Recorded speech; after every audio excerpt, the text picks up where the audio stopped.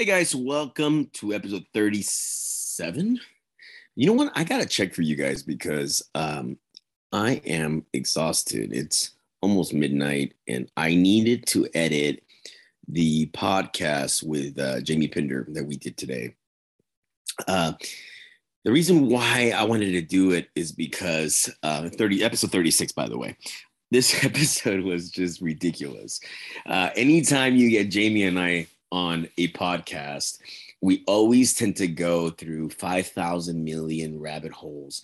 But the information, it's so valuable that I did not want to interrupt it. The core of this episode was the effects of anabolics on the brain. And we did touch a little bit on that. And then it deviated into dating.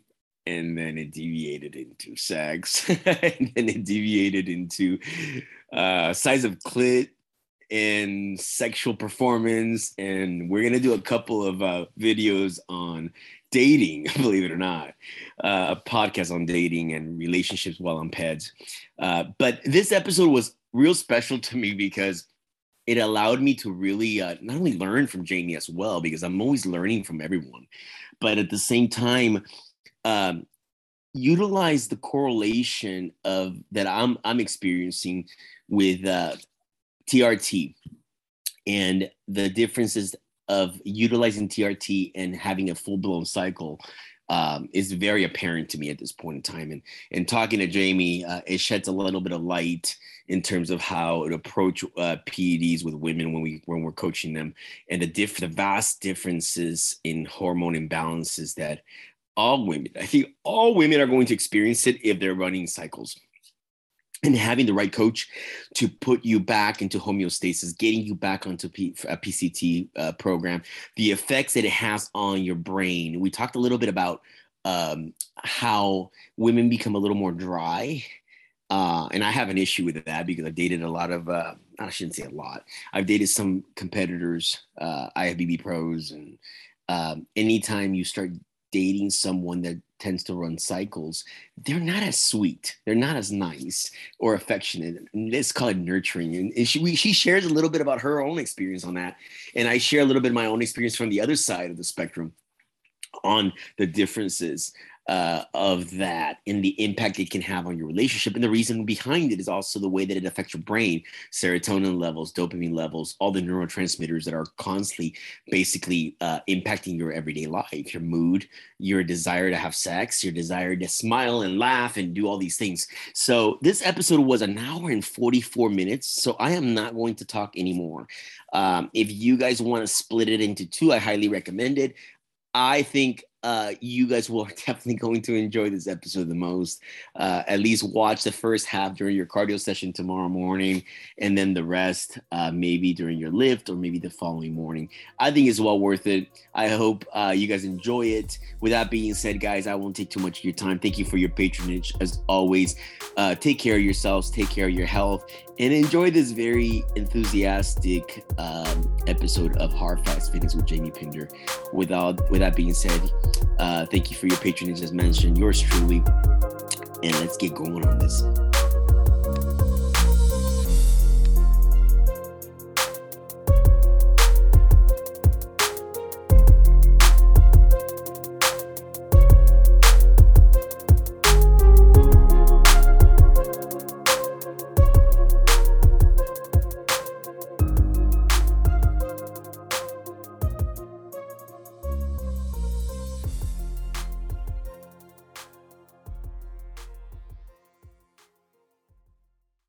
Hi guys, welcome to episode 37 of Hard Fast Fitness. I have almost like a resident now of Hard Fast Fitness. Jamie Pinder's on. Hey Jamie, how are you? I am doing awesome. How are you?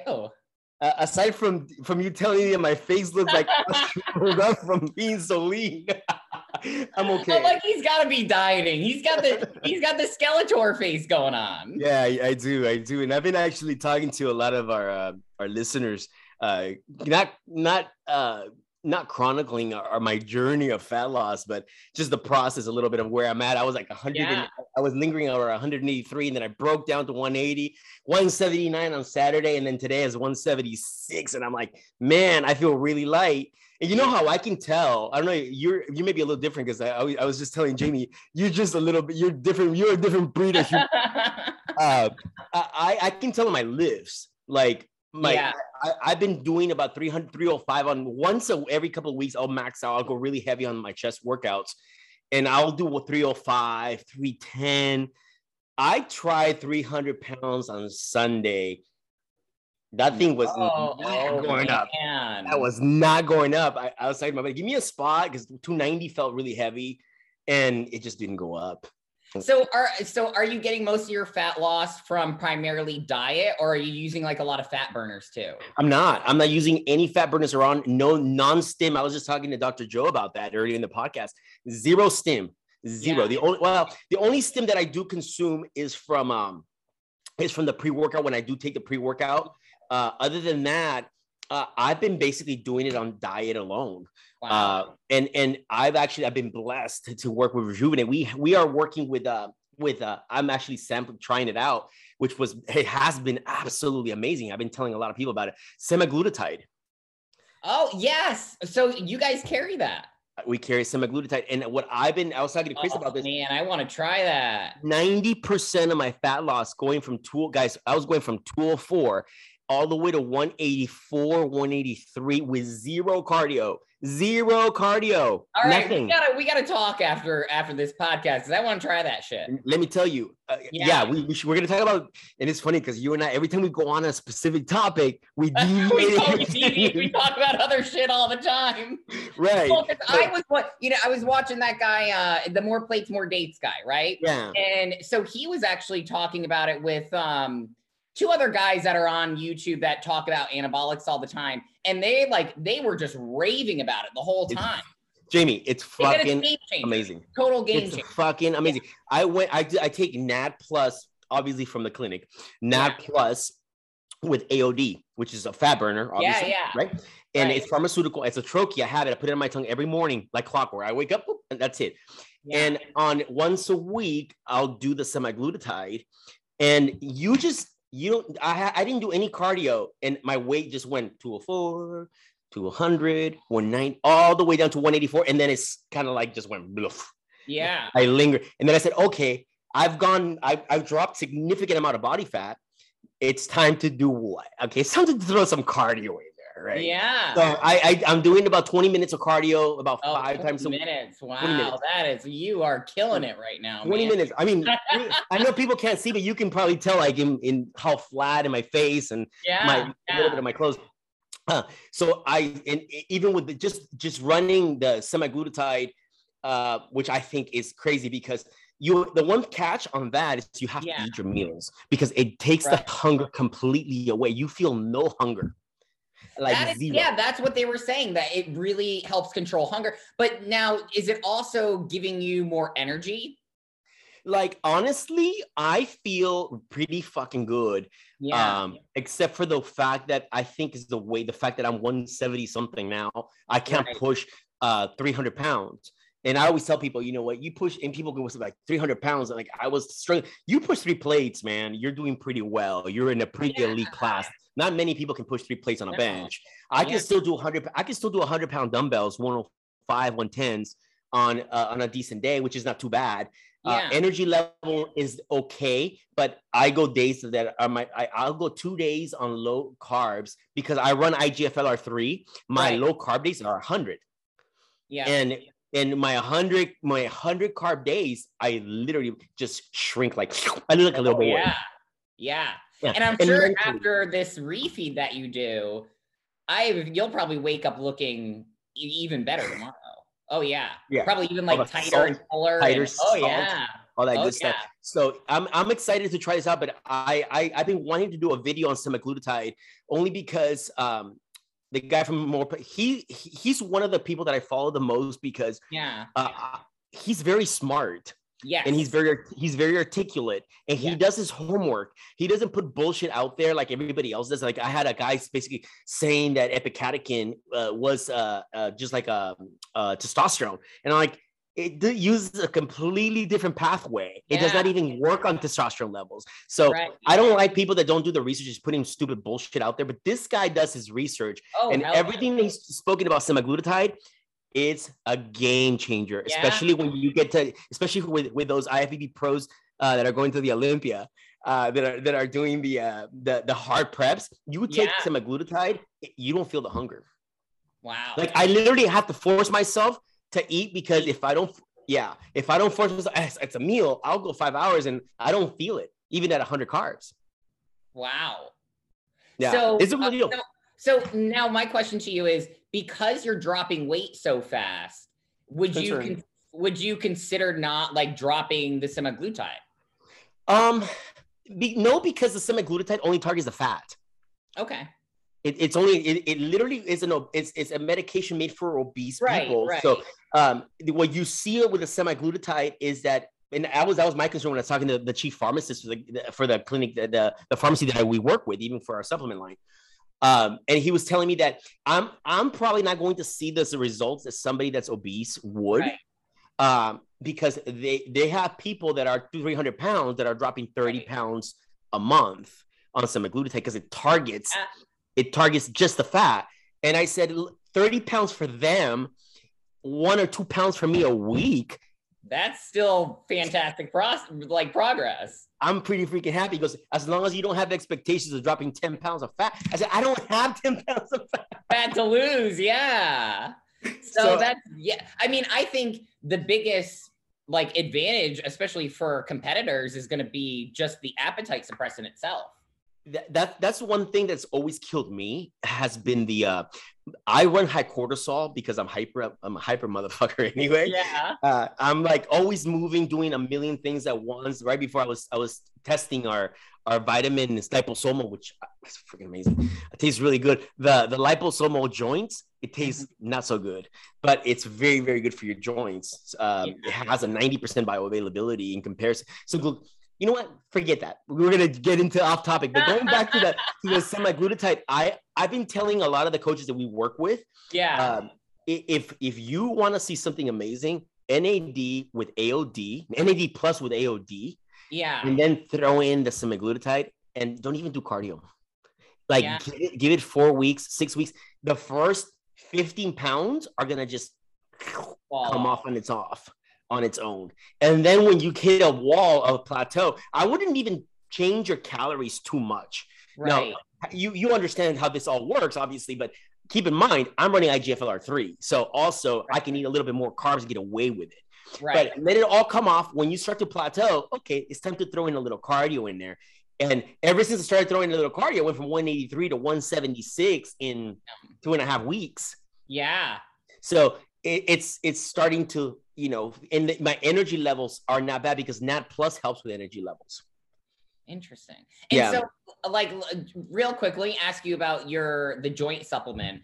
Now that's got the BCP and the TB in it. Is that correct? No, the joint supplement. So what we wanted to do is do a bundle package, because we cannot do so TB 500 and BPC 157, they're peptides. So right. That's I thought I saw something that you were doing a liposomal. I'm doing the joint. The joint one is basically so what I wanted to do is, you can get the BPC TB 500 from Amino Pure, and then put a bundle package with the joint. The joint has 500 milligrams of glucosamine, 500 milligrams of MSM, and 500 milligrams of chondroitin on a liposomal formula. So the bioavailability of that is 90%. And people don't realize that the bioavailability of glucosamine alone, in the past, you needed to take about 10 pills or 8 pills for it to really be effective, because your body destroys it. So with this formulation, which I'm going to be honest with you guys, because I like to be honest, it's probably some of the better stuff that you can probably consume, but it doesn't taste very good. Yeah. That's the thing. It doesn't taste very good. So I would put it in juice and just take it with juice. If you have, if you do your BPC with that, it's going to basically take your pains and joints away from your joints. So that's the goal. And like I was talking I was just talking to the pharmacist right now, right before we went on live, and he was telling me, unfortunately, Ron, we can't make we can only throw so much stuff in there that's going to make it taste good. because we're going away from the way that you guys want to present your supplement as being 100% natural, without fillers, without bullshit, without crap. I don't want to go in and throw sugar in there. I don't want to go in and throw fillers that are just going to be like, it's going to taste good. Well, that's not really what we're about. We're about performance. So the best thing that I would tell people is like, put it in your shake. It's only 7 milliliters and just down it. You probably won't even taste it. Well, the vitamin tastes like fruit. Yeah, maybe mix it with the vitamin. There you go. Mix with the vitamin. It tastes like fruit. I was like, oh, this is actually pretty fruity. But talk to me about the semaglutide. I've been telling one of our coaches, Christy Papas, she's actually just went on NAD Plus and just literally, I think she started semaglutide and she loved the NAD Plus. I said, if you love the NAD Plus, combine it with a semaglutide, it's a game changer. Yeah. See, I've used the AOD before on its own. It's good stuff. And I didn't feel like I got much out of it. Yeah. Did you cycle it upward? No, I did not. So what happens with that is, so AOD 9064, and it's, you know what's interesting? I'm not even a supplement guy. Like but I've learned so much over the last year talking to the pharmacists and all these formulators. The difference between AOD 9064 and Frag 17691, there's only one slight difference in a molecule composition. And the difference is that basically it was actually tested in humans. That's why it's approved by the FDA. You have to ramp it up. So basically you do 200 micrograms week one. So like you would do with like Frag, right? It's the same thing. Otherwise, they say no. So the pharmacy says no, that you don't have to. But I have only seen real true benefits of Frag or AOD when you actually ramp it up. I usually only use my Frag at like the end of like a dieting phase. So I'm only using it for like 3 to 4 weeks. So generally, like if I'm only using it for that long, I usually don't ramp it up. Now, if I'm going to use it for like 6 weeks or longer, then I think like ramping it up makes more sense. Have you thought of good results with Frag? I have mixed feelings with it because it's a hit and miss for me. I always say the only way you want to run. I have people telling me, "Hey, I bought a vial of Frag." I said, well, "You just wasted your money. Right? It ain't gonna do anything." I'm honest. Like I want to make sure that I'm being honest with you. Unless you're willing to spend, enough money to run 5 or 6 weeks of Frag, then you probably don't do it. There's other alternatives. The best solution for fat loss and we're going to put a bundle for certain coaches that they want it, is going to be on the liposomal or even the injectable. People keep asking me, is your liposomal going to be as good as your injectable? And I want to say yes, but the answer is I still believe injectable is going to be king no matter what. I notice it with pump. I notice it with anything. Even our pre-workout is fantastic, but the amino pump injectable, it's just you just can't even touch it. It's crazy. You can't touch it. It's crazy. So the thing I would tell them, instead of it, kind of using Frag the way that you're using it at the very end, but use the L-carnitine. And guys, this is for competitors only. Listen to what I'm gonna say. This is only gonna be for competitors. This is how I would do it at the very end. Even now that I only have maybe like 5 more pounds to like shed at this point in my cut, I would probably ramp up my car. And I just started my carnitine too, by the way. The all the weight that I lost was on no L-carn. I just started 700. I just started 700. So I'm a 700 milligrams. Exactly. This is I'm excited about this. Yeah. 700 milligrams of carn, AOD with NAD and semaglutide. That's my fat burning stack right now. And over the last 2 weeks. And that's when I really started plummeting. But I would do the last phase of a cut. I would actually tell people, double your carn. Yeah. Double carn. Oh, yeah. Morning fasted, 500 or 700. Pre-workout, 500 or 700. Yep. Semaglutide, NAD, and then do a Frag if you really want. Because at your point, athletes of your caliber, you're looking at micro changes. Oh yeah.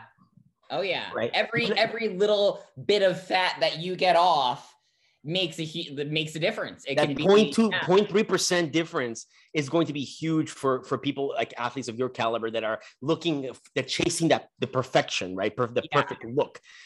Where people like me, your average Joe, is like, hey, I'm lean. If I lose another pound, I'm good. Right. Do I need to spend that extra $300-400 on Frag to get that extra 0.4% difference? Right. Probably not. Yeah. Probably not. But what I like to do with the L-Carn is inject it before fasted cardio, but then do because I don't want to do that many. I already like pinned myself enough times that I don't want to inject it again, like pre-workout, because I'm already doing like 4 injections pre-workout, because I'm doing the IGF-DES, I'm doing the amino pump. So that's already, if I'm going to split that with the sides and I'm doing micro injections, that's already a lot of pinning. So what I'll do is like pre-workout, do the liposomal.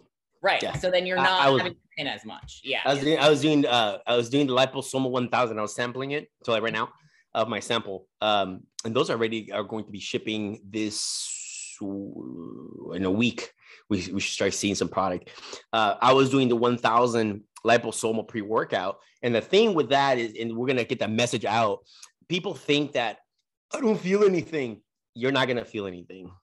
Yeah. On L-Carn. You just got to trust that it's doing its thing. And I'll tell you, it's doing its thing, because I have testimony from plenty of athletes that have gotten super lean of L-Carn. It works. Oh, hell yeah. You just got to forget about it. Stop looking at the mirror every 10 seconds.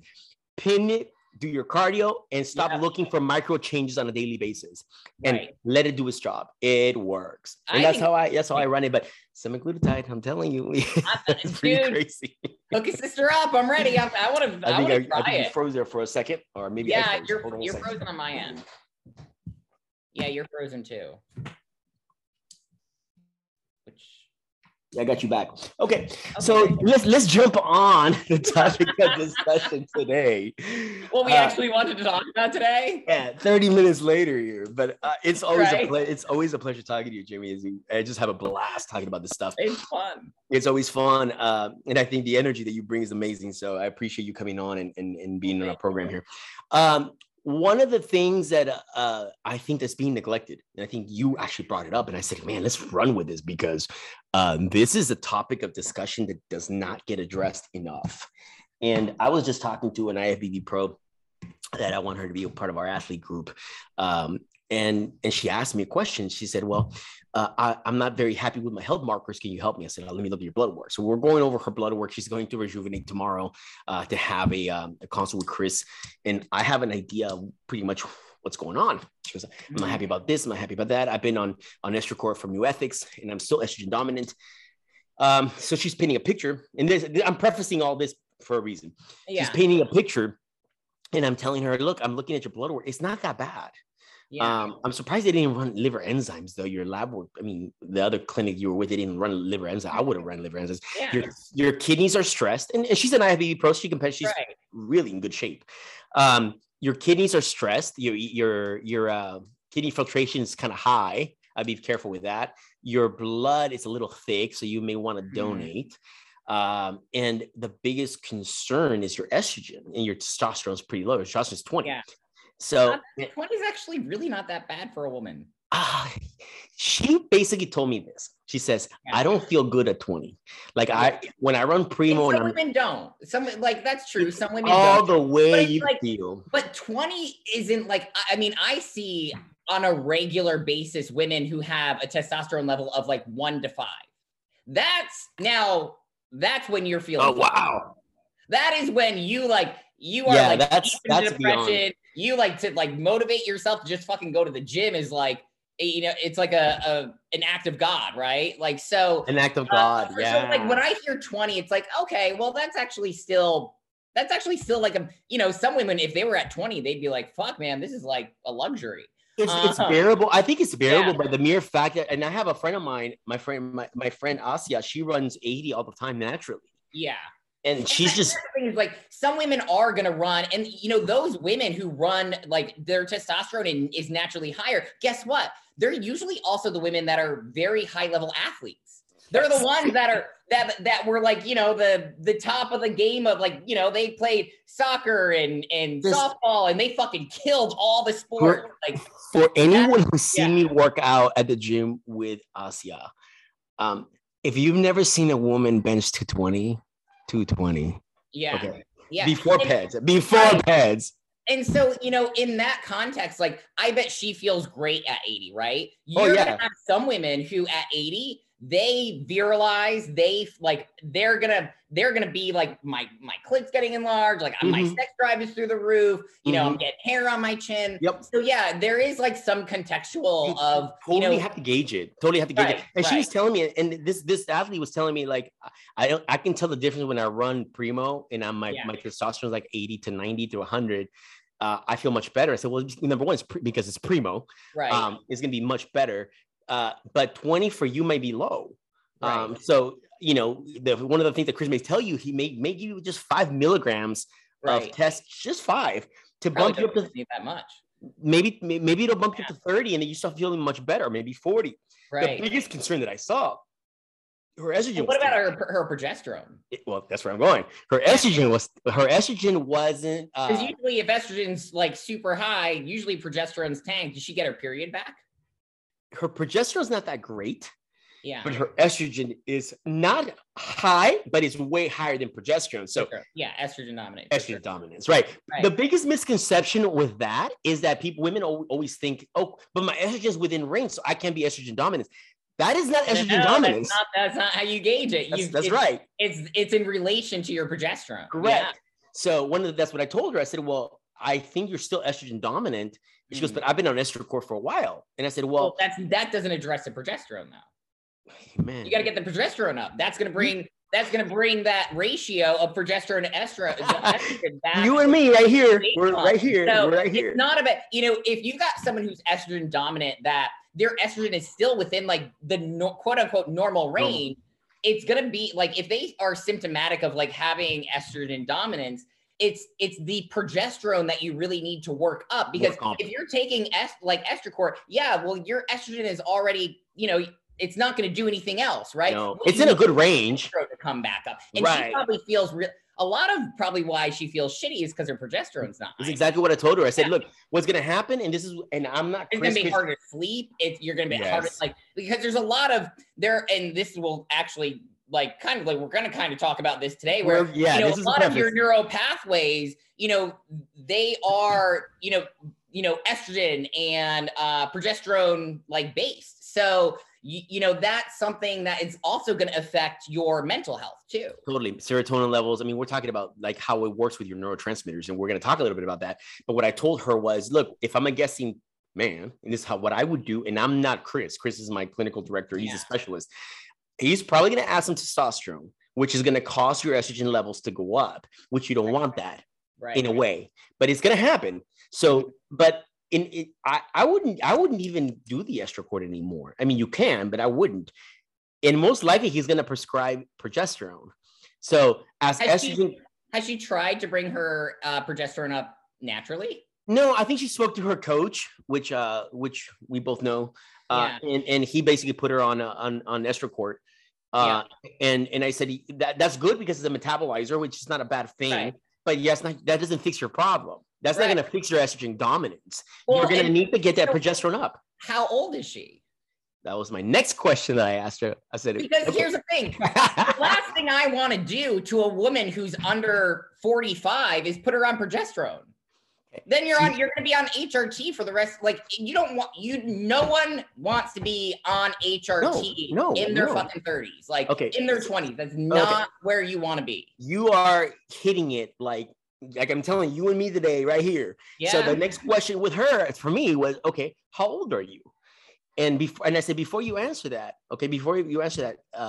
understand that every woman's a little different. Okay. And I've had women that I've spoken to where they're 42, 43, and they've tried all the great new ethics products, which I think they're wonderful.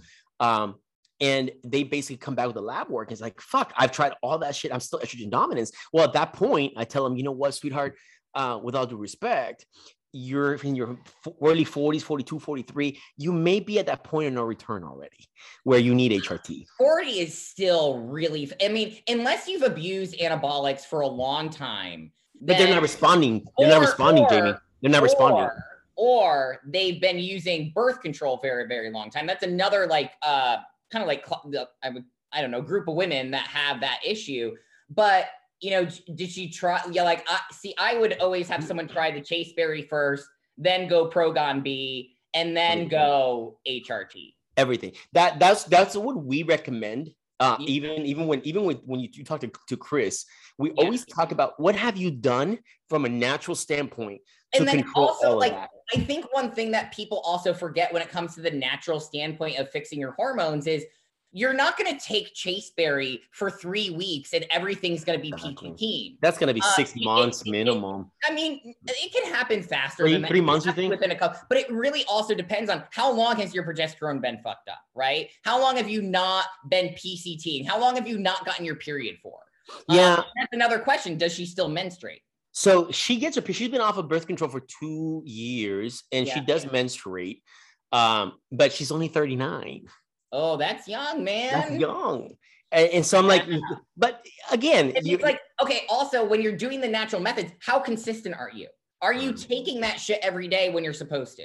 Yeah, because I think that's a big thing with people with supplements too, is like, it's not going to work if you aren't consistently taking the doses. There's got to be consistency though. Even like when you're going through a SIBO protocol, you got to do it every day, 3-4 times a day, every day. You can't miss a dose.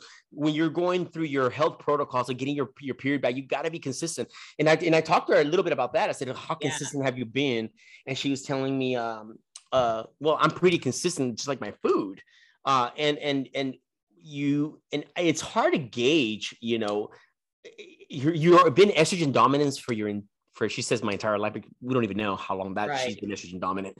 And which is estrogen dominance is like so apparent in women. It's just so common nowadays. Oh, it's so common. Super common. I mean, it's because the first thing that happens when you go to the OBGYN, when you first go, like what's the first thing they're going to do? I'm going to give you birth control. They just give it out like candy. They had like no reason to give it to you, but here, I want you to have it. Like you got to take it. And that's where a lot of women's problems start from. I mean, here's the thing. Would we give testosterone to 13-year-old boys? Oh, man. No, we wouldn't. We fucking don't do that. We don't fucking do that. We don't do that. So why is it okay to give estrogen and progesterone to 13-year-old girls? Girls. Yeah, it's something basically putting young girls on HRT.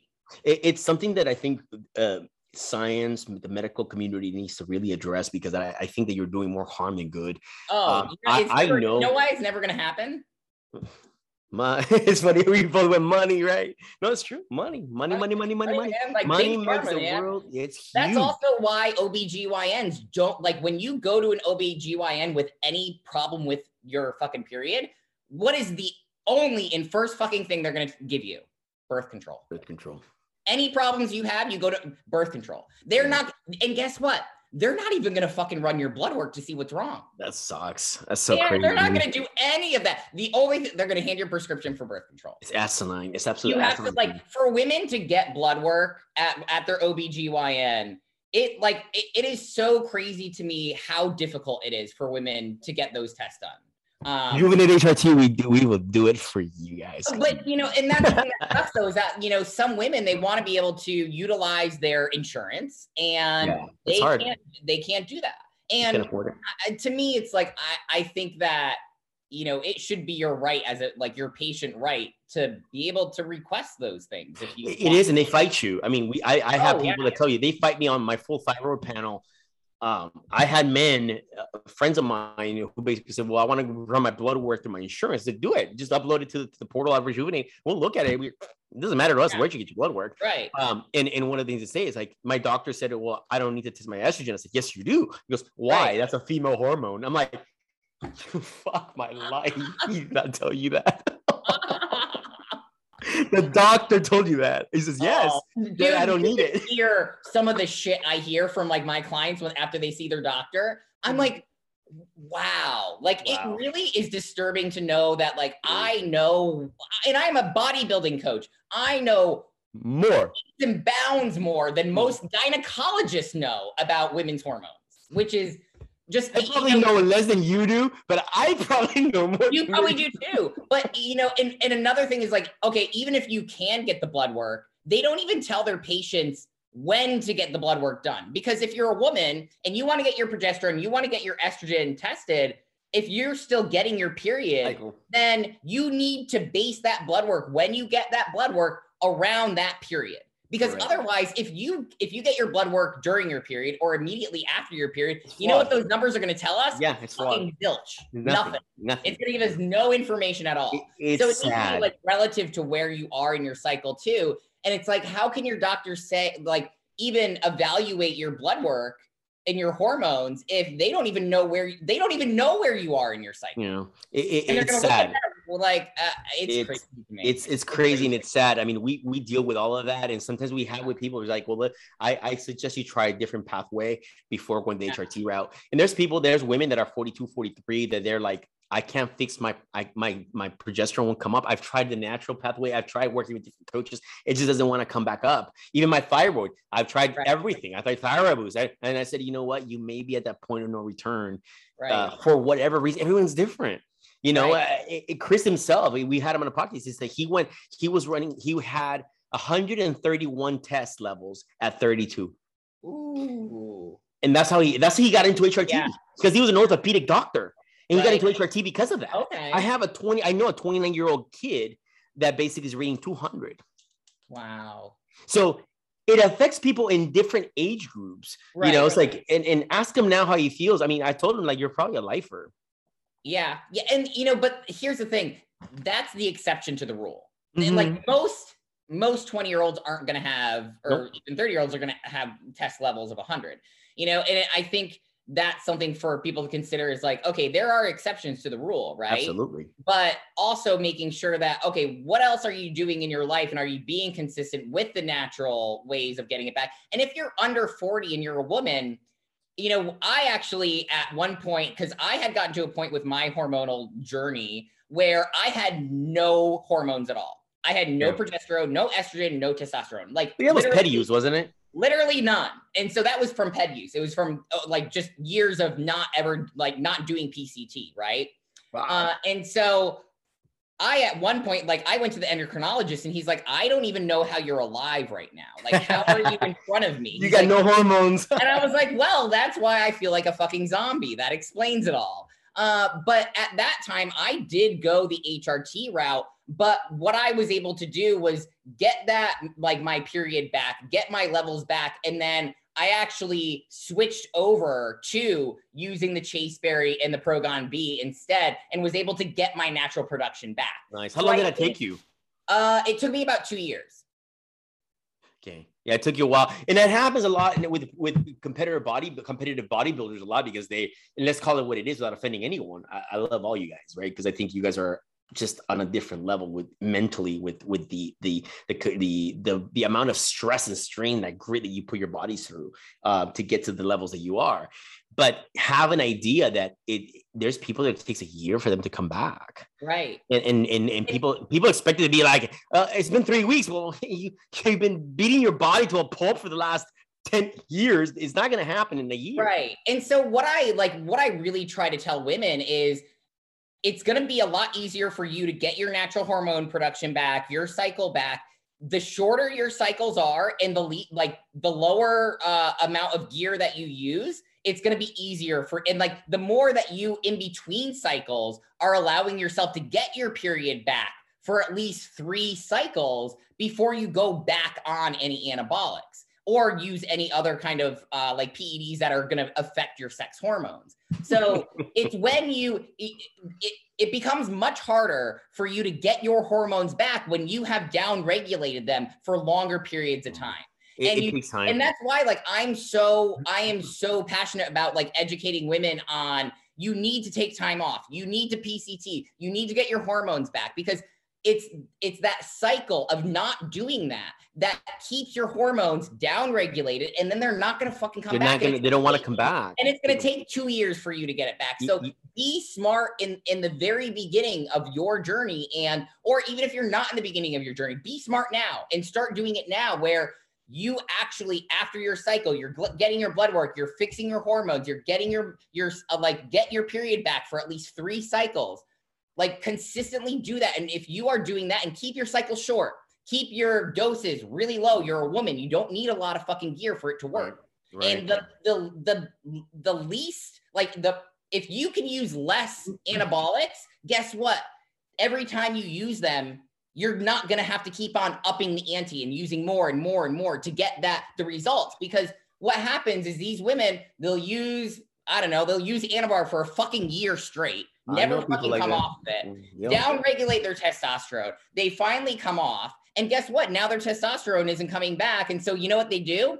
Now they're going to go back on the Anabar, but now they're like, the Anabar is not really doing anything at 20 milligrams anymore. So now I'm going to add in the Primo. Now I'm going to add in the Primo and the Anabar aren't really doing it. Okay, now I got to add more compound. Now I got to add test. Now I got to like, so that's where these women, they keep on like having to up the ante, because fucking take care of your shit after your cycle. But you know what, Jamie, I think the biggest thing, you nailed it. The biggest issue is you have coaches that are not like you, and what they preach, and I've heard it from a bunch of even pros, will tell you, well, once you're in the lifestyle, once you become a pro, you're a lifer. You don't get off of this shit for 10, 12 years, 15 years. And that is the most irresponsible, asinine bullshit. You want to end up like how many people that fucking died in 2020. You want to be one of the body counts in 2022 this year. Like, you guys want pisses the fuck out of me how everyone's a fucking coach. I literally just saw a post a couple of weeks ago on these, a couple of girls, really beautiful, pretty girls, beautiful girls. They're all coaching. You probably have zero knowledge of hormone balance. Right. And I'm not preaching. I'm not saying I'm tooting my horn saying that I do, but I've studied this so much, and I continue to study this so much, that I could probably tell you a little bit of how pathways work. Mm-hmm. What, other than looking cute with a nice little perky ass, what the fuck are you going to do to take care of clients that have these hormone imbalances and needs? It's irresponsible. It's so irresponsible, and we need to do better as a community. Right? Let's dive into PEDs. How it affects your brain. So let's get started with that. Why don't you run with it for a little bit while I jot some notes down of the questions that were asked, and then we'll interject. I think that the biggest thing is this is something that's not being addressed at all. This is not something that we really even talk about in the bodybuilding community. And I think what people need to understand is that, especially with the studies that I've been reading, is, again, the longer that you're using these compounds, the more likely you're going to have these negative effects. So there was actually one study that I was reading, and this was a study, and I actually wrote down who it was from. Astrid Bojbeck from also University. And so she did a study with, I think it was about like 200 or 300 anabolic users. I believe it was in the UK. And, she had findings that, things like the actual size of your brain. So parts of your brain will actually be 20%, on average, they were 20% larger than non-steroid users. And so, the parts of the brain that were enlarged were like the amygdala. Your amygdala, that's what's going to control what? Like your anger, your aggression, your anxiety. So if you have a larger amygdala, you're going to be more apt to have more depression, more anxiety, more aggression. She also found in that study that it's going to thin your frontal cortex. So your frontal cortex, what's that going to do? So your frontal cortex, that's like your impulse control. So again, it's like, all the very stereotypical like bodybuilding stereotypes of like the aggressive meathead, right? Right. And there is scientific evidence that especially longtime users. So the longer that you use, the bigger that your amygdala is going to be, and the thinner your cortex is going to be, and that's permanent. That's not going to change when you stop anabolics. So, even if you're someone who uses anabolics for 5-10 years straight, and then you stop, you have forever changed, even just like the actual size of your brain. So that's not even getting into pathways of dopamine and serotonin. We're just talking. That's where I was going. Effects, right? Like I'm just talking permanent effects. And so, we also have to consider, okay, so it does have these effects on serotonin and dopamine. And those are also going to have effects on so dopamine, that's going to control your motivation, your drive. That's going to affect also, dopamine also has effects in like movement. So you'll see people who have one of the dopamine pathways. If you have some kind of issue with that pathway, it's actually that's what leads to things like Parkinson's disease, right? Motivation also. I mean, because it makes them, it's the feel-good drug, or your brain basically gets released. And basically you start lacking certain motivation to even get up, and you start going into state of depression. I read studies myself on dopamine, and the problem with a lot of this stuff is that people tend to read certain things and only take a little bit of what they read. Perfect example. There's a study, and I jotted it somewhere. I'm gonna post it as soon as I find it. That talks about how increase in anabolic steroid use, primarily listen to this, low dosage testosterone helps with dopamine and serotonin levels.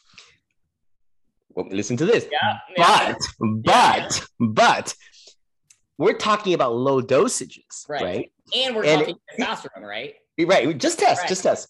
Okay, just test. So people are like, oh, this is amazing. Well, if you keep reading the study, by the time you get down to the tiny little, they're talking 50 milligrams to 100 milligrams of test, HRT type of dosages on a consistent basis are going to increase. What they failed to realize is over a period of 5 years, right, that basically goes to shit.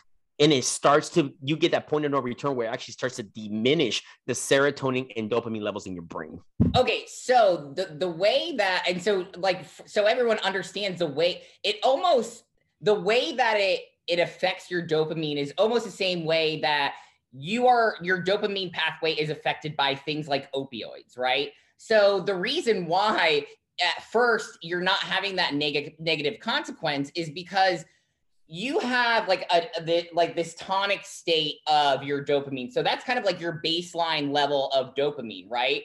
And so when you are craving something, and when you are like, when you have that motivation, those are like, you have those peaks in your dopamine, right? And so after those peaks though, guess what's going to happen? A drop. You're going to get a crash. And so this is what happens with people who have like opiate, any kind of addiction, or even like alcohol addiction is, right, they're going to seek out that alcohol. And once they get it, they get a huge dopamine rush, right? And so anabolics and steroid users will have an increase of their dopamine pathway. But what happens over time is when you increase that dopamine pathway, you're going to get that crash after. Right. So what happens after we come off an anabolic cycle? Depression. Depressed as fuck, right? Fucking depressed. So what it actually does is, so it's going to upregulate that pathway, right? With that dopamine pathway. But with serotonin, it actually, like there have been studies that you actually have less serotonin receptors when you're using anabolics. I didn't know that. Your serotonin is actually going to be like, it's going to go down. Having lower levels of that serotonin being binded in your brain, that actually has been shown, like that's aggressive behavior. That's going to lead to that aggressive behavior as well. Not only that, but if you have like serotonin is also the neuromodulator that is making you happy. It's putting you in a good mood, but it also affects gut health as well. So, if even thinking about, okay, like anabolic users, it is not unusual to hear of gut problems, right? That definitely happens. Like, and that's, some of that is also liver related, but some of that can also be serotonin related. And then there are people who, when they're on cycle, they are like more depressed, or they're not as happy, and they are more aggressive, right? I know for myself, I'm still happy when I'm using anabolics, but I'm definitely more aggressive. Right. Like right now, I just started doing jiu-jitsu, and I am on cycle right now. And I'm like a little bit scared. I'm like, what's going to happen when I come off? Are you beating these? I'm not going to be so fucking badass anymore. Are you beating these poor jiu-jitsu guys up? Dude, I got a couple submissions. So I'm like 2 weeks in, I already got some submissions. So I'm loving it. But again, like I have right now kind of an artificial aggression and more of that, like what's actually going to help me with something like jiu-jitsu. But what's going to happen when I come off? Same thing. You're going to notice the difference. There's going to be a difference, and all of that's going to be down regulated. So I think one thing that a lot of people don't think about is not only what's happening when you are on cycle, because again, that dopamine pathway is actually increasing. You're getting more dopamine from the anabolics, but it's what happens after. That's why we have so many suicides after, especially like men who come off of cycle. We just had a female commit suicide. Yeah, we had a female too, but it's definitely more prevalent with men than it is. Well, but I suppose because anabolics are too. I'll tell you why I think that is more prevalent with men is because more and more. More men use anabolics. Number one. Number two is more and more men. Actually, I didn't even know this until recently. The how easy it is to get trenbolone tren in the open market. It's so simple, and you have people that should not be running it, and they don't understand. Trenbolone actually deteriorates and blunts the serotonin and dopamine levels in your brain, which what happens is that causes your body to increase cortisol level. That's where you got the lack of sleep issues, which leads to aggression, which leads to tons of other stuff. So what is happening, all these neurotransmitters in your brain are basically being shut down. All the good ones, right? All the good stuff that's making you happy, that's making you smile, that's making you, I'm going to a workout, man. I'm stoked. Right. You're like, I'm going to grow some motherfucking weights now and don't get in my face because I'm going to punch your ass. Right. They have that nasty attitude. Yeah. I experimented with tren 2 years ago, and I never go high on anything because I just get toxic, and it's just not for me. I run 200 milligrams of test, and I always say it. I don't look impressive, but I'm okay with it. I'm okay with it. I want to live longer, guys, and we're going to talk about that. And I experimented with it, and yes, you can tell that aggression where I was with my ex, Nina. We were walking through my parking lot on the other side because I had to park my car on the other side, and this guy creeps up in his pickup behind me, and I have my bag, and like he's getting really close. Yeah. I look. I keep going, and she's walking to the gym with me. I mean, forward, and then he doesn't stop. He just keeps going.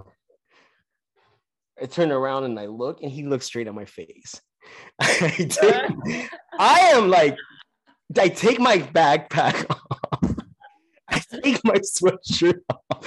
I walk towards him, and I literally wanted to rip him off from the windshield of the car, from the window of his car. Yeah. My girlfriend Nina at the time said, "Ron,"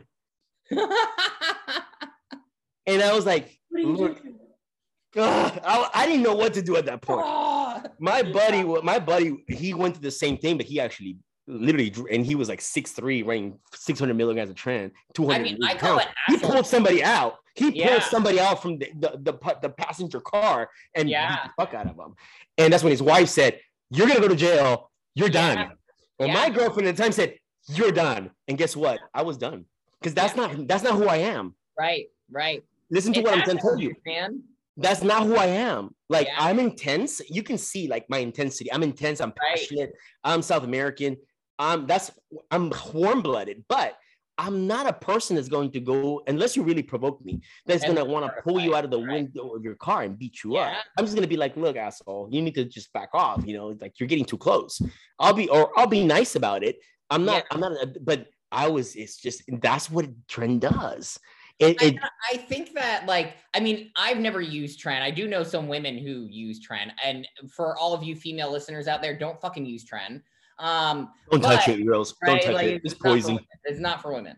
It's not for anybody, to be honest with you. But if you're gonna be a dude, I mean, it's more for men. Yeah. But I mean, I think that women don't really think about the implications of how their mood is going to change. And I know that. So when I was married and I was competing and I would be on cycle, my husband would tell me, he's like, "You're not as loving." Yeah, you're just cold. He's like, and then when I would come off cycle and like, especially like right before I got my period, like, he's like, "Wow, like this is the Jamie that I miss," because I was come here and you're training, but like on cycle, like I was a lot. Don't touch me. Don't touch me. Yeah, like I was just a lot colder. Like I was like, "Don't fucking hold my hand." Like, yeah, and it just like I dated somebody like that. I will never ever date anybody like that again. I dated somebody like that, which I really cared for, but she ran Anavar the entire year for a couple years in a row. Stupid. And And I would tell her, what are you doing? You need to get off. Yeah. Like, I'll do a PCT. And she goes, oh, I do take like a couple of weeks off. That's not taking off time. No. You need to be off of it. And until she got with my coach, and she's like, well, he has me off for a while. And I said, if I tell you that, you don't listen to me. But he told you the exact same thing that that you should be doing, but it's okay. Right? Yeah. That's okay. But she was so cold. And again, I'm very passionate. I'm very warm-blooded. I'm just like that. Yeah. And I hated it. I just couldn't do it. I just couldn't do it because I like to pass around. I'll squeeze your butt and smile. It's like, that's who I am. And and I mean, I have to say, like, from a women's perspective, like when I was competing, it definitely, like when I was using a lot more like harder anti-estrogens, like beyond just like Nolvadex, and like a Arimidex or like a Arimidex and Letrozole. That shit really fucked me up. Letrozole's so strong though. Well, here's the thing. I was just listening at that time. I didn't really know what I was doing. I listened to what my coach was having me do, which now I would never fucking advise a woman to use like Nolvadex. That's it. Like no other anti-estrogens. If you need other anti-estrogens, you're on too much fucking gear. And really that's probably the position that I was, I wasn't running a lot of anabolics, but I was doing a contest prep. I was getting ready for the Olympia.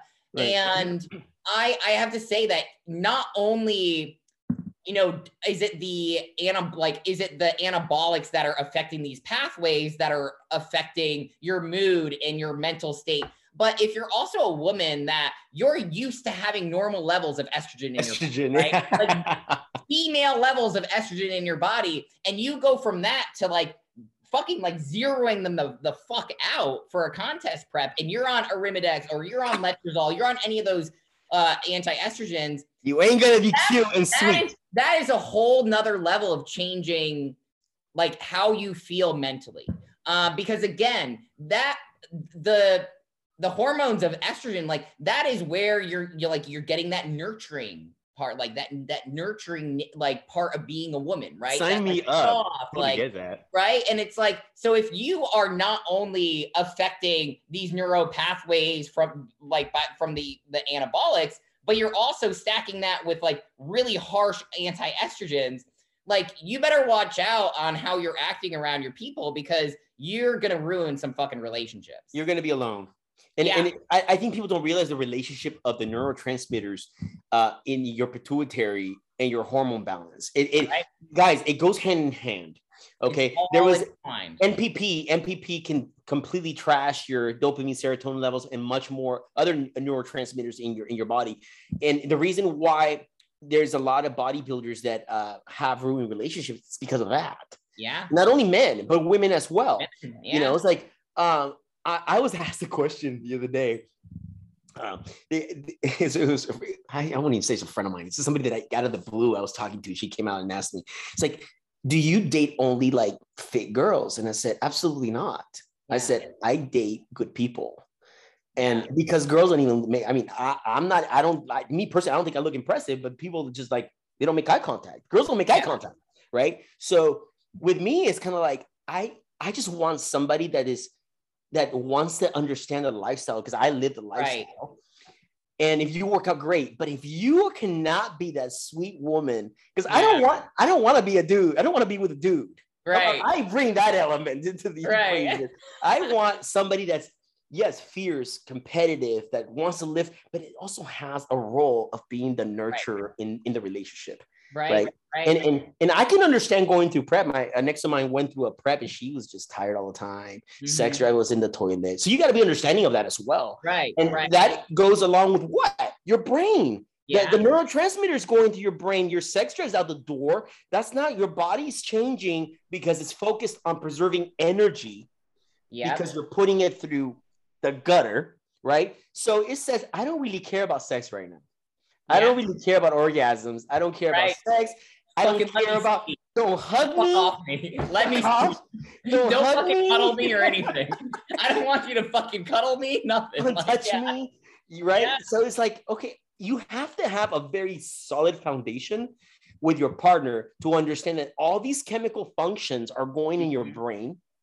And he has to understand that hopefully, that as you cycle off, and if you're a smart woman, you Jamie, you fucking nail so many things on the dot. This is why a lot of my listeners tell me you need to bring Jamie back, because she speaks the truth.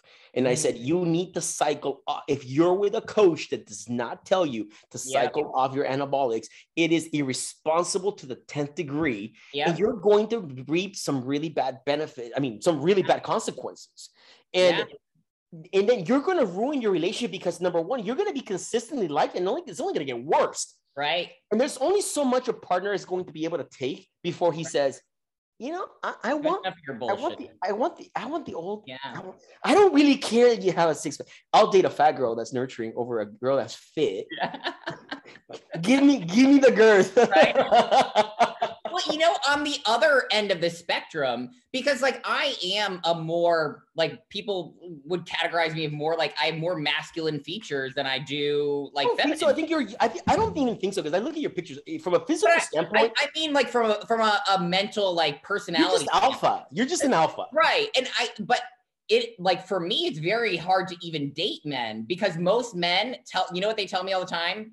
I'm too intimidating. Yeah. You come across that way because you're alpha. Yeah, but it's like, where are the fucking alpha men these days? Because there's none in fucking Charlotte, man. There's all the guys like fucking skinny jeans and ponytails and man buns, and like, I literally, where I was living in Charlotte before, I was more jacked than 95% of the men that lived in my area.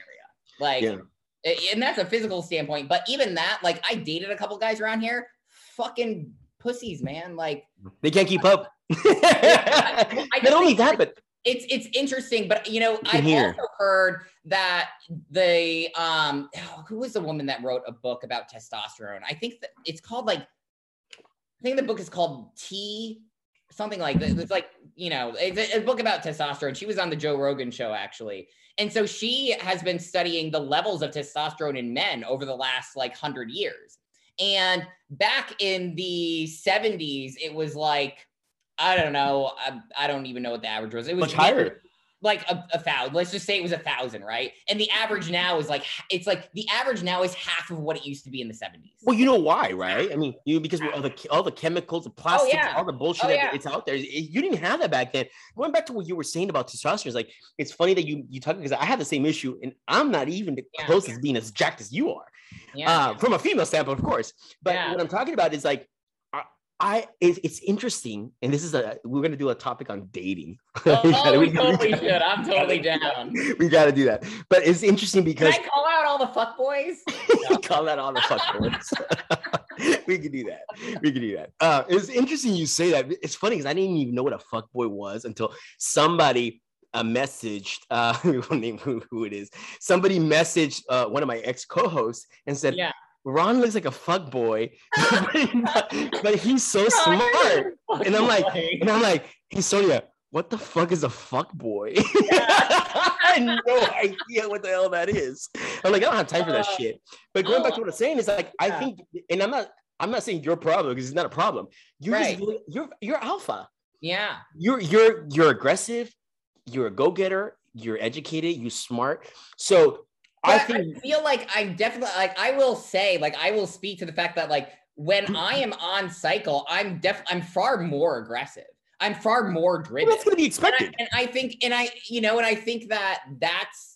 that's great. I think what people need to understand in general is you have to have the expectation that when you come off cycle, you have fucked with your neurotransmitters, you have fucked with your hormones.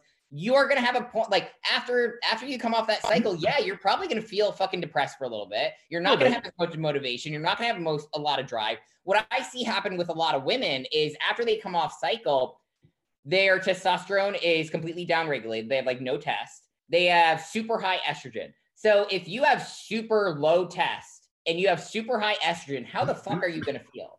Yeah. You are going to feel depressed. You are going to have no motivation. You're going to pile on body fat easier. It's going to be harder for you to recover. It's going to be harder for you to train. You're going to feel pretty fucking shitty for a little bit. But it's like, a couple things you can do to avoid that in the first place. Don't run your cycle so long, run your cycle shorter.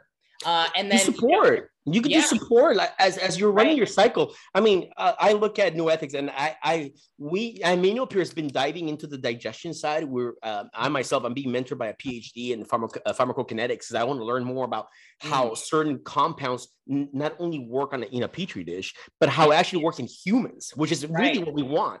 And what I'm saying is Jumpstart EC is a good compound. And you look at the ingredients, it's a basic compound. It works if you can run it along with your cycle. But even coming off that, like if you are still supporting it with that, you're still gonna have a time when you come off where things are gonna be in the fucking shitter.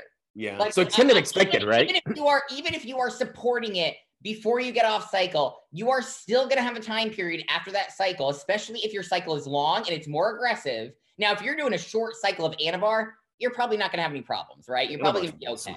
Like if you're doing like 6-8 weeks of Anavar at 10 milligrams a day, and like you're probably not going to have an issue. But if you've been on cycle for 16 weeks and you went to do your national show, so you were a little bit more aggressive this time, then yeah, you kind of have to have that expectation that after there's going to be a little bit of a shitty time period.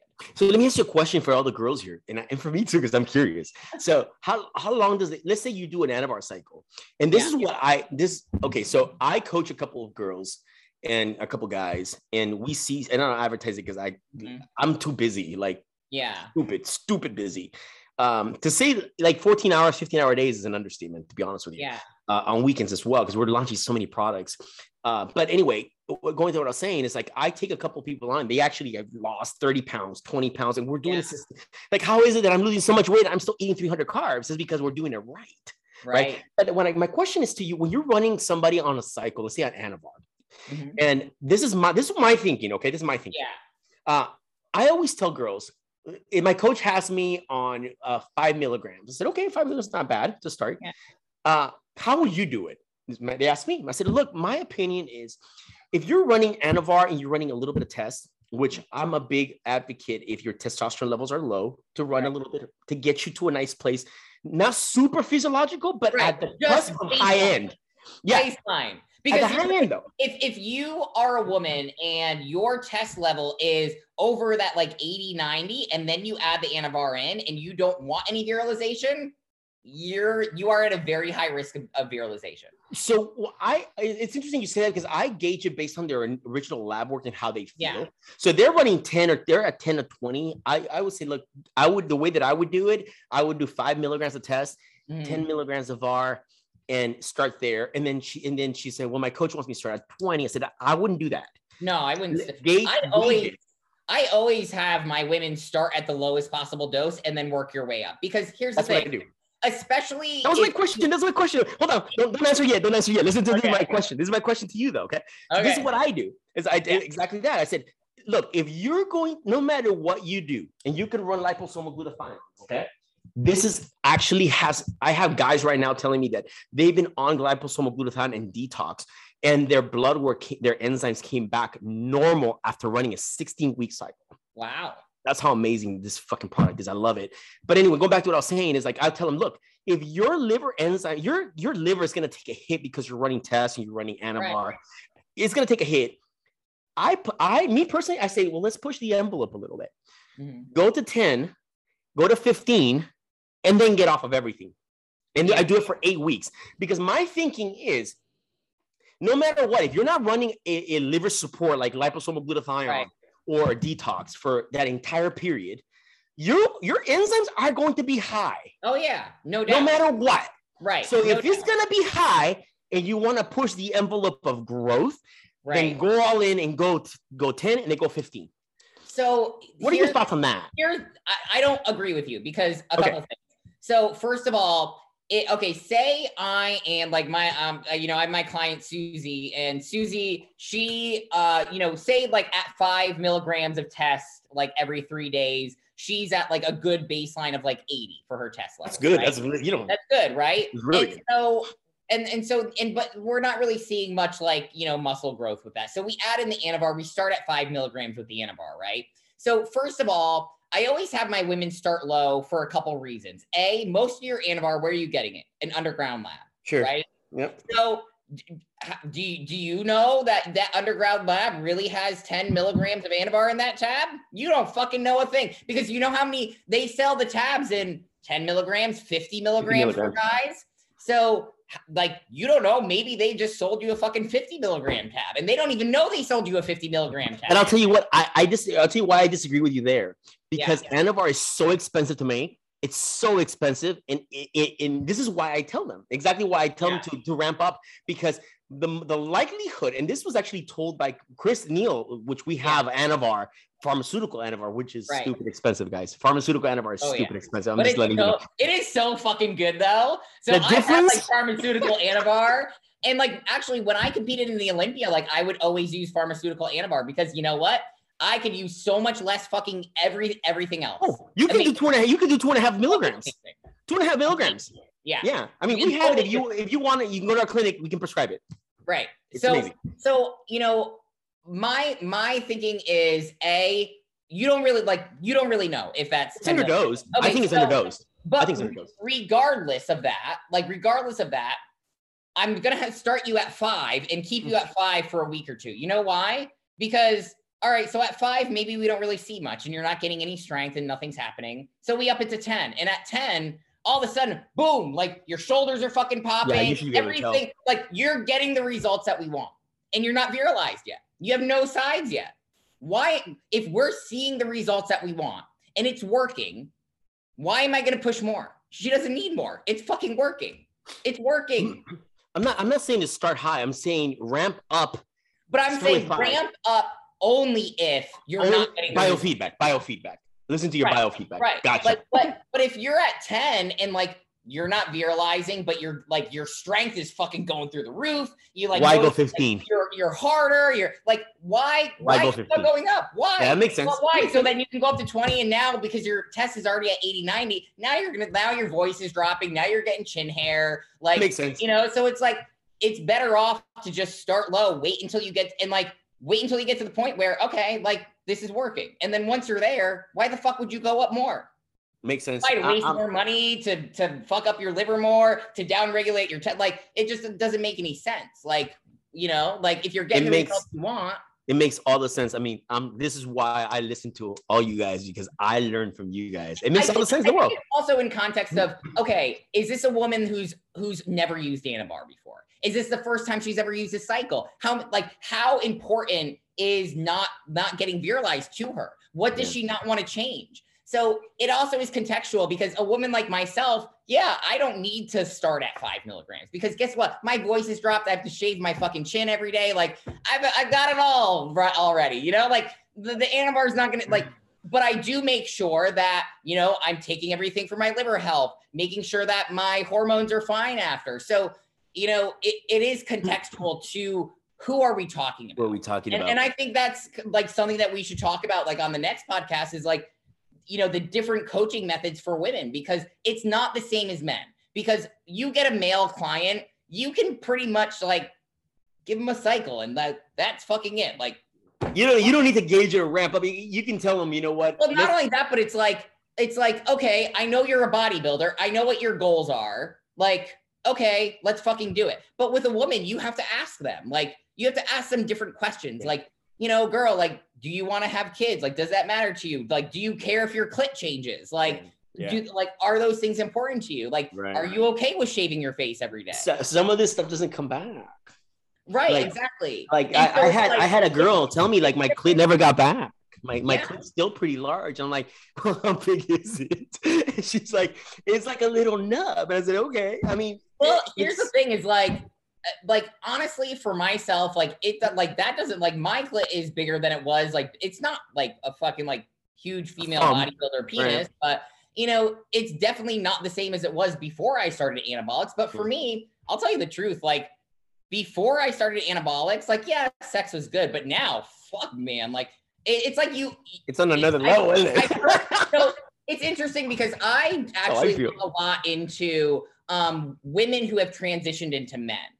And when you look at like the different studies that they've done of women who have transitioned into men, and the experience they have with sex and orgasm, they say that, and like I can relate to this, is that your orgasm is completely fucking different, and it is way fucking better. So to me, like my sexuality, I mean, my enjoyment of sex actually got 10 times better because my clit is, and like you have to think of it this way. What is your clit made of? It's made out of erectile tissue. Erectile tissue is the same thing that a penis is made of. Right? So right. You know, one thing that I've thought about a lot is like, damn, like if I have this much more erectile tissue and my orgasms are this much better, what the fuck does it feel like for you guys? Like you guys must have it fucking, like it must be fucking out of this world. Like, let me tell you, man. Let me tell you, we're no longer. I got three things to tell you. I may lie, maybe four. Number one is we're never going to have a topic of discussion when you and I get on. Ever. Yeah.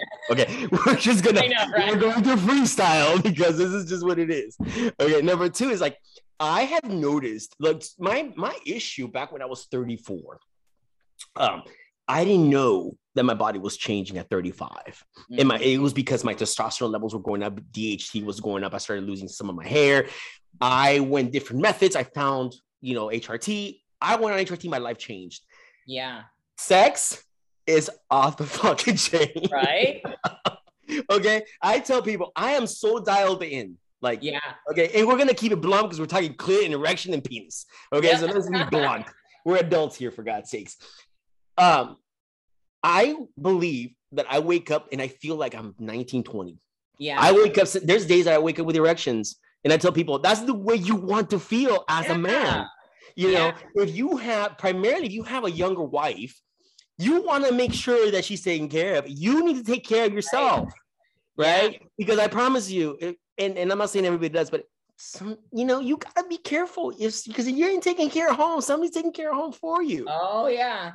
I mean, I will say, like, I've had a couple relationships that were sexless towards the end. And it's just something I will not tolerate anymore. Me too. But I think that if I was a woman that had never used like androgens and didn't have like my clit wasn't what it is now, it probably wouldn't have bothered me as much. It's because you don't know what you don't know. Right, exactly. And it's not, and I go back to certain things, and this is why men sometimes get addicted to like high anabolics, because number one, if they go on Trenbolone and they feel like they're porn stars, like you can fuck forever, like literally forever.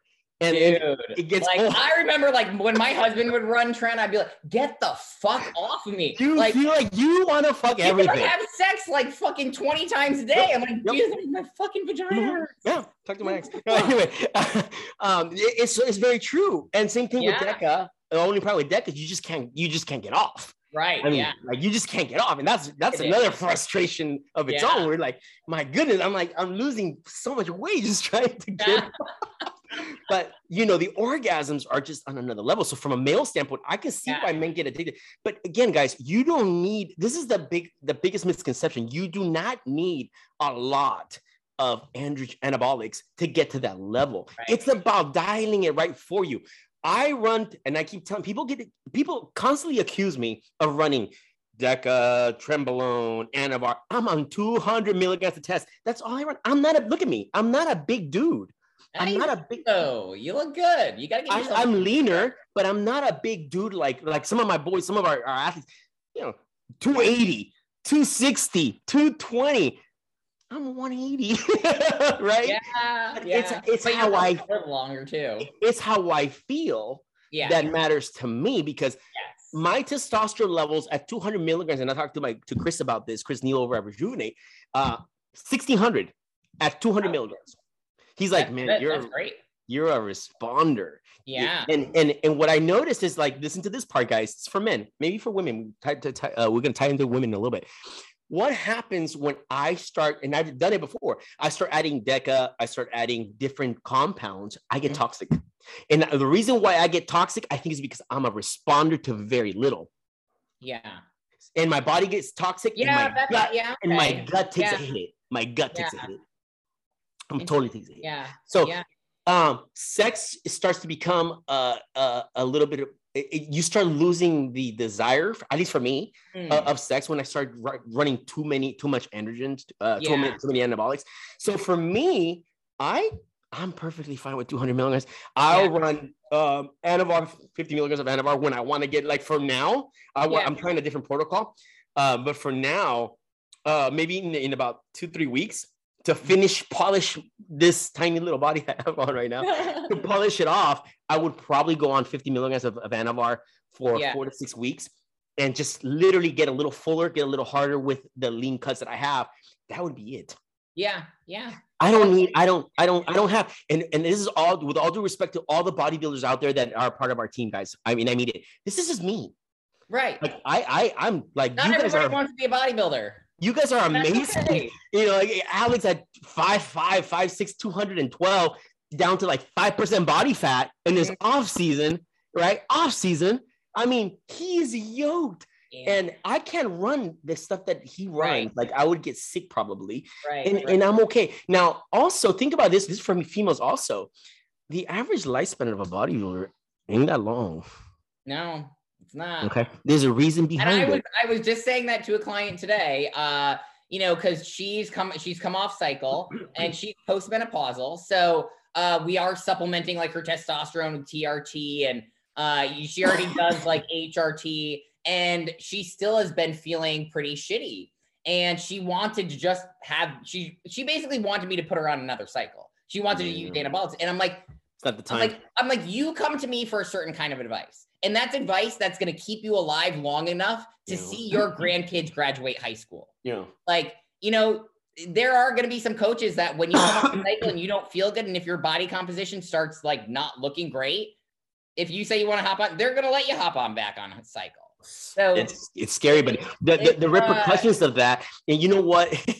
I had a conversation with my beauty pro yesterday, and I told her, it's like, look, I'm not a big guy, right? Because she's like, she's off anabolics and she's having some issues as well. And she's like, well, what would you do? I said, well, I this is what I think is going on, but you know, you definitely need somebody to look over your stuff. And I said, I have access to everything. I can run whatever the fuck I want, right? But why don't I do it, right? She goes, why don't you? And I said, and her husband is not running. I don't think he runs anabolics. So he's more like Gen Pop normal. And she's jacked. She's yoked. Yeah. Yoked. And I'm like, I wonder what he looks like, you know, just out of curiosity. Because she's yoked. I could never date a guy smaller than me. Well, yeah, you're a big girl, though. How much you weigh? Right now, I'm like 160. Yeah, see, like you and I are almost weighing the same, and then I'm like leaning out. Like I need to eat. I mean, so I used to compete at like 140 though. So when I was like really lean, I was like 140. So now I just, you know, I let myself carry more fat now. Like I'm relatively. You carry it well, Jamie. I see your pictures. I'm like, man, Jamie looks fucking hot. You look fucking amazing. Thank you. I dieted really hard in like the end of the year because I had a vacation I went on. Yeah, so I dieted hard for that. And then after that, I've kind of been fucking around a little bit and really haven't been focusing on diet too much. But I've got a photo shoot in a couple weeks. And so now I've got to like tighten shit back up. But you know, I'm comfortable and I feel really good at like 150, 155. Like to get under 150 is really fucking hard for me. That's pretty good weight. You compete at 140? Yeah. So like, you know, here's the thing though, is like, you know, most of the time when I competed, I mean, I probably could have competed at my shape at like 8 weeks out and still would have been leaner than 90% of the people on stage, including the bodybuilders. I know. I saw your video you posted today. I was like, man, fucking crazy. Fucking crazy. You know, sometimes I miss it, and then sometimes I'm like, then I remember how shitty I felt. How shitty like you feel. Getting into that. It looks good. Don't get me wrong. This is what I'm going through right now. Because look, you can probably see even into the video. Like, I'm pretty lean. Yeah. I'm pretty lean, but I don't like 177. Like, I'll be honest. Like, my 190 is comfortable for me. Like 190 is actually really where I want to be at. So I'm like, if I can lean down a little bit more and then ramp up and fill out to like 187, 190, I'm going to look like a tank. Yeah. And that's where I want to be. But it mentally, like you have to prepare yourself mentally. Like right now, like I said, I had a cheat meal. Right. It makes me want to have like more food now because I don't feel like as energized. I mean, my energy levels are pretty good, as you can tell. I'm not like this, but mentally, like, do I really want to get down to like 7% just because? Yeah, it's tough, man. Like, it's funny because I had signed on with a coach earlier this year and I had tried to diet just for the fuck of it. And I did not do well because you know what? I didn't have any like motivation to do it, right? Like, but I'm telling you, when I would compete, I did not fucking stray from my plan at all. Every fucking meal was to the gram. I was one of those freaks that never cheated on my diet. Never fucking ever. You gotta be mentally ready for that. That's why I got shredded though. Like, that's why I got in the condition I did, because I never fucking deviated. But it was like, I was just so hyper invested in the goal, right? The ultimate goal, like what that, and so like not having the stage there, it's definitely a lot. It's different, man. And to like really push, especially as a woman, to push yourself to getting to that like single digit body fat, dude, it's like, I think it's because really like, want it. Is it probably because you are more goal oriented or more driven towards the final outcome? I know I'm like that. It's not for me. It's a journey. The process too. It's a journey. It's a journey. Yeah. Like in bodybuilding, like, you know, when I competed, I really did love. I love the challenge. I love being able to push see how far I could push myself. Right. But it's like now I'm kind of like, you know, going in a like different direction. Well, probably because you're in a different place in your life too, right? I mean, like, it's all correlated. I feel like I was missing that challenge because, like, bodybuilding, I've accomplished what most people dream of accomplishing. We'll never do, right? Like, and so I've reached the pinnacle of the sport, right? I've been to the Olympia numerous times. Like, I've done great there. So, you know, at this point, I'm like, okay, I feel like I need a challenge though. Right. So that's why I started doing the jiu-jitsu, because I'm like, okay, I'm not agile. I'm not explosive. I'm not like powerful in that athletic way. So I'm like, let me do something that I'm going to be really fucking bad at and get really good at it. But Jamie, that's the difference between, I always talk about this in podcasts, right? The mind, and you hear it all the time. The mind is the battleground. The mind, everything starts in your mind. We started talking about stuff. I don't know what the fuck we started talking about. Then we went to neurotransmitters. Then we went to going to pet PDUs. But go look at the entire chronology of what we're talking about. It goes back to what? The mind, the brain. Everything starts in the brain. And the difference between people that are going to be successful, whether it's bodybuilding or whatever, you know, for me, it's like driving our team and our company into new levels. I was talking to Jeff Black about this. I said, and I was very transparent. It's like, I don't chase money. I chase excellence, because excellence will bring the money. Okay. Yes. And to me, you know what's more important? The journey. Yes. Accomplishing what companies do in 5 years, I want to do it in 2.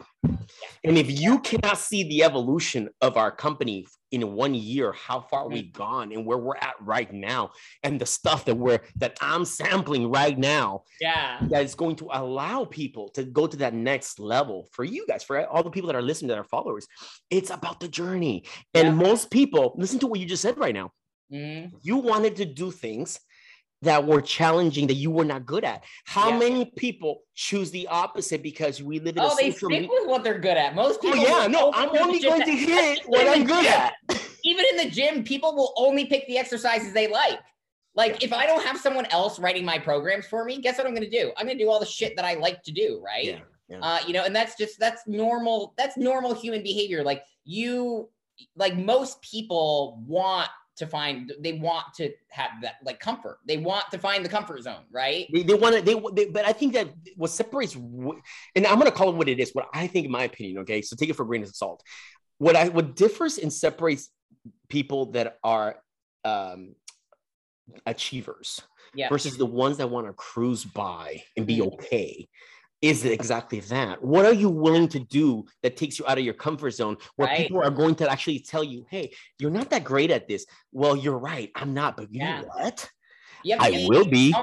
I would tell people all the time, be comfortable at being uncomfortable. Exactly. That you have to be real. But I do feel like there is an aspect, like a part in prep where, especially like, I do feel like it's much harder for women to get super shredded, right? course. And when you are at that point where you're at, like, you're a woman, you're at single digit body fat and you're still pushing hard. Your body's screaming. Here's the thing.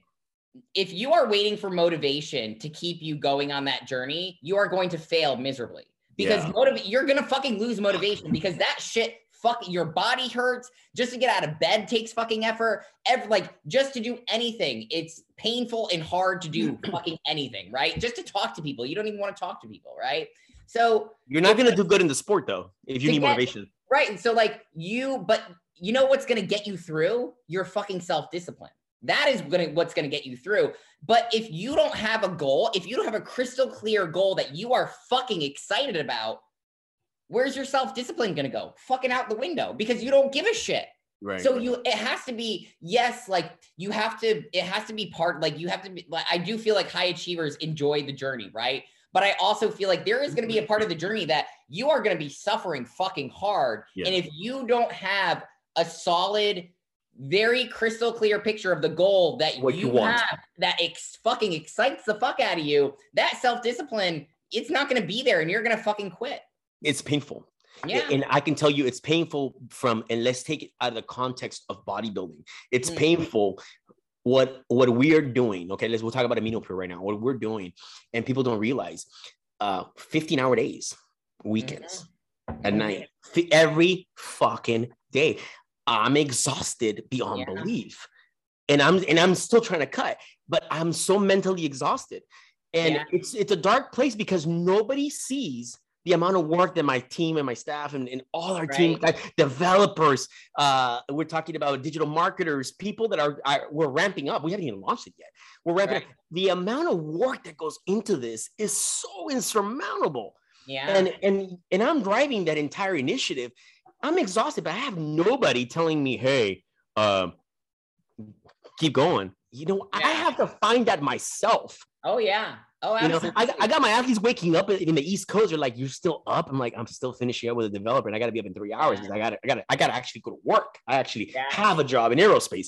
But it's a dark place, and you need to be willing and able to accept it and say, "You know what? Over there is where I see. I'm looking at that picture right there, and that's all I'm looking at."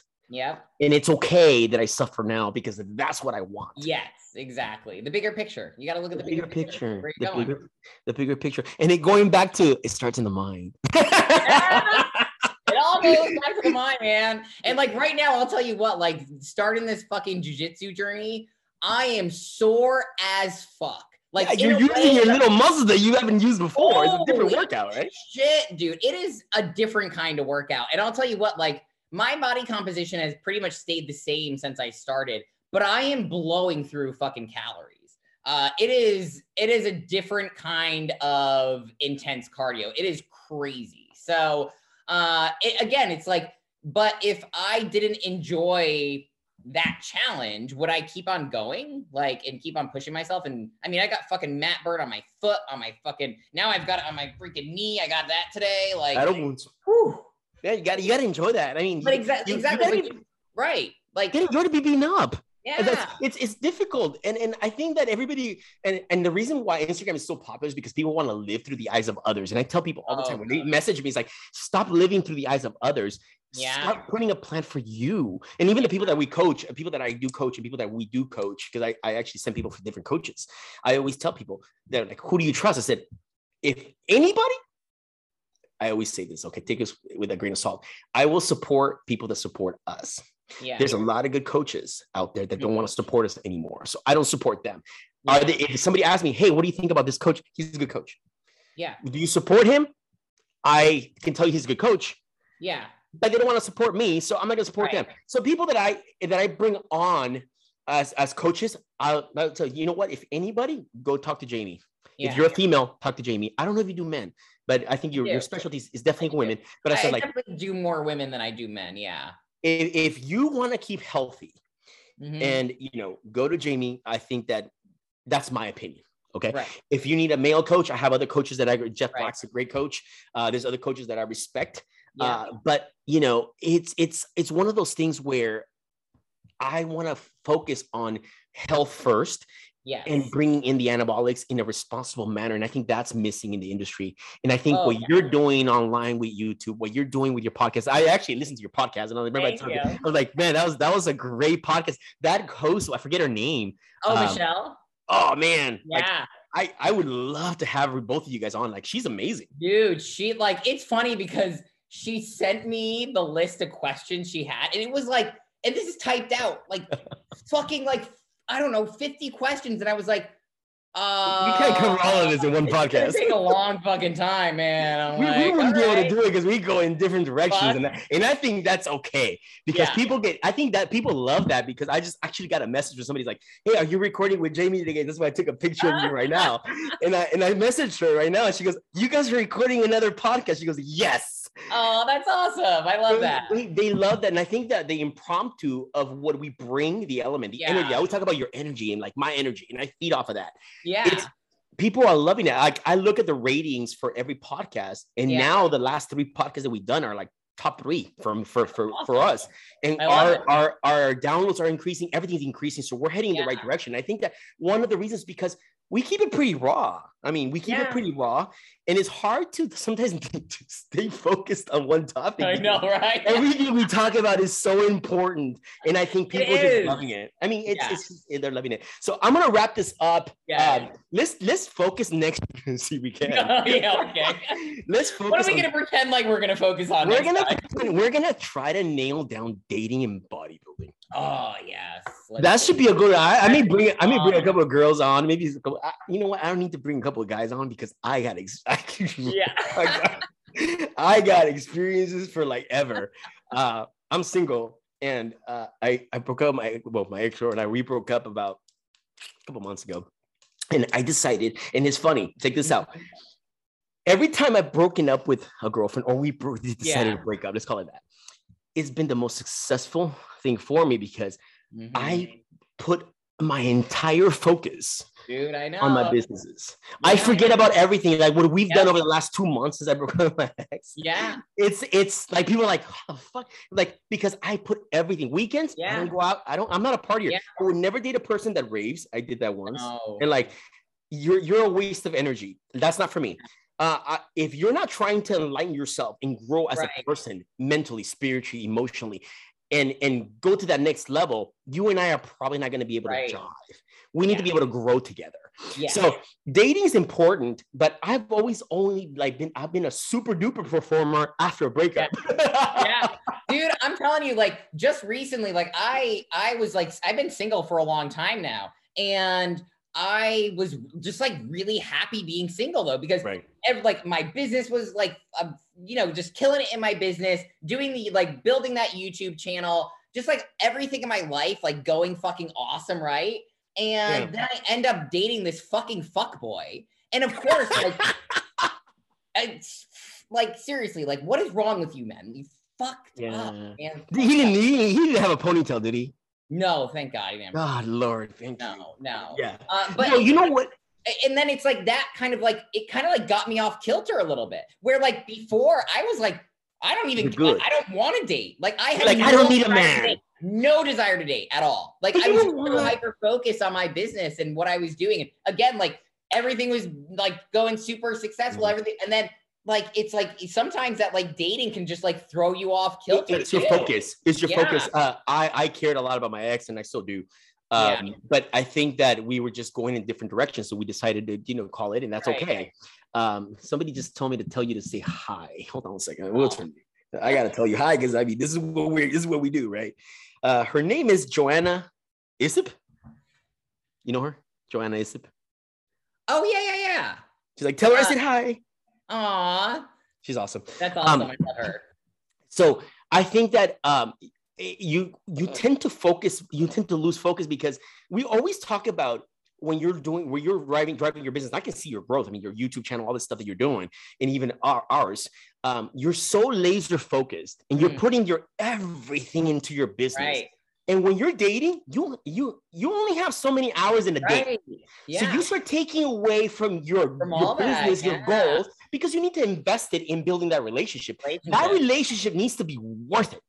Right. And that's why, like, when these fuck boys waste my time for 2 weeks and then I finally fuck them and then they don't fucking talk to me because they got what they wanted. Why didn't you just tell me in the first place all you wanted to do was fuck me? Then I could have, like, not wasted all of those hours. You know what you're getting into, right? Build a relationship. We could have just fucked instead. Like, you know what you're all this fucking time. Like, what the fuck? What is wrong with you guys? You know, dating, that episode's happening because the only women I get, there's 2 types of women that I'll talk to, not because I want to. Number one, I get an insurmountable of married women, okay? And I'm not joking. I mean, this is what's wrong with America. Yeah. And I stay away. I'm dead serious. I stay away because I'm like, karma. I do want to get married eventually. I do want a stability because I do miss it. Right. I do miss having a warm body next to me every so often. Not that I'm alone. Being single is like the thought of like living with someone again. I'm like, fuck, I gotta like share my living space with someone. Like, I don't know. Like, I love my independence, but wait until you find that guy though. That is like, oh man, this is special though. I mean, things change. So what's the second type of woman that you attract? 24-year-olds. Oh, that's not no. You know, and one of the things I was talking to this other girl, in conversation, I talk to a lot of pros online, and I keep it very clean, professional, because I like to be that way. She's married, awesome lady, and I was telling her, I was like, you want to know why I don't run high levels of anabolics? Have you seen what men my age look like when they're running a lot of gear? Yeah, like I still look young. It'll age you. Even women, I mean, it ages women too, like big time. Like you see those women with like leather face, you know. And I don't want that. And some girl asked me, "It's like, I have a question for Jamie. Like, how the hell does she make her face look the way she looks?" Lots of injectables. Because she looks amazing. She goes, "I can't make my face look that way. Every time I diet down, it doesn't come back."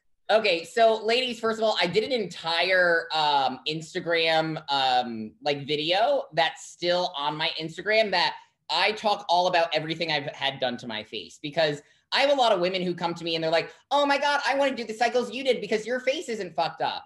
And the fact is that my face would get fucking jacked the fuck up, especially when I was really lean. I had really bad skeletal face. It was terrible. But I get a lot of I get fillers in my cheeks. I've gotten like Sculptura in my cheeks. I get the threads that like lift my face up. I get Botox. Like Sculptura's pretty badass, huh? Oh, it's fucking amazing. And then here's the thing.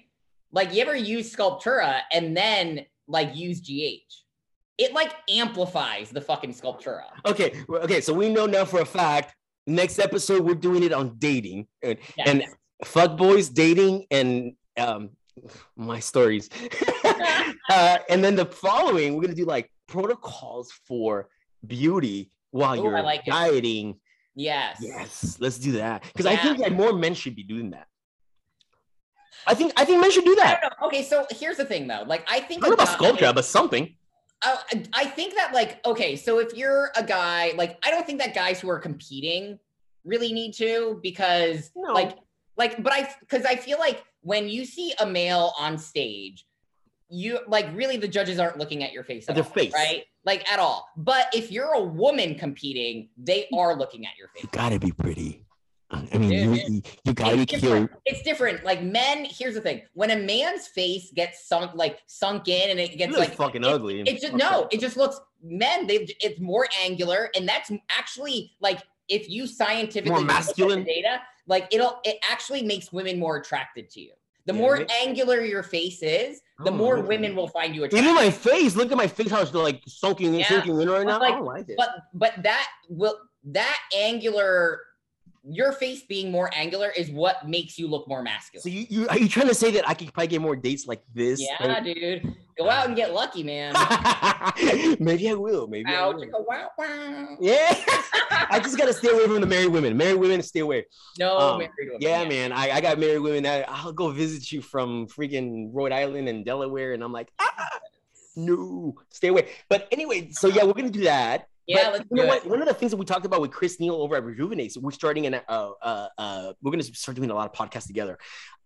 We are doing a program for men, an anti-aging program for men that doesn't basically include the testosterone replacement therapy, but actually includes like GKCU, some topicals. But it's basically going to help men fill out their skin, give them a little bit more volume, because it's one of the fastest growing markets in anti-aging is men, believe it or not. More men are using fillers, more men are using fat transfer, more men are using lotions and face. I do a full face protocol for my skincare. I do skincare. I don't lie. I mean, you guys have skin too. Why not? I want to be as young as I can for as long as possible. I'm 44. I look a little younger, except for the fact that I'm like lean and not shaving right now. But I like to maintain that, you know. And I think that the longer that you run high levels of PD, you see a lot of guys that are 30 and they look like they're 50. I don't want to be one of those guys. So anyway, we're gonna wrap this episode up, guys. This has been a blast. I cannot ever say that I can't have enough fun with Jamie on. So we're gonna wrap this episode up. It's been great having you on. We're definitely gonna nail you down for a couple of more episodes, and we're gonna try to stay. The dating was gonna be. It's gonna be fun. That's gonna be super fun. I got some good stories for that one too. I think our listening audience is gonna love that. So as always, guys, thank you for listening to us. I hope that you guys enjoyed this episode as much as I did. I wanted to wrap it up in an hour. It's been like almost an hour and 30 some odd minutes that we've been on. So I hope that you guys enjoyed this episode. Take it with as much information. Take the information with a grain of salt, of course. Consult with your physician if anytime you're starting a protocol. Hire coaches that are really, really good at what they do. I recommend Jamie as somebody that's pioneering the effort in women, trying to teach and put as much beneficial information out there in the market that is actually going to be benefit for you to keep you going to where you want to go with your goals in bodybuilding and keep you as healthy as possible. So that's what's important. Jamie, as always, thank you so much for being on. For being full of energy, and we will do this again. With that being said, guys, I always like to end up God first, family second. Be positive today. I'm going to go crush the weights right now because I'm on a high.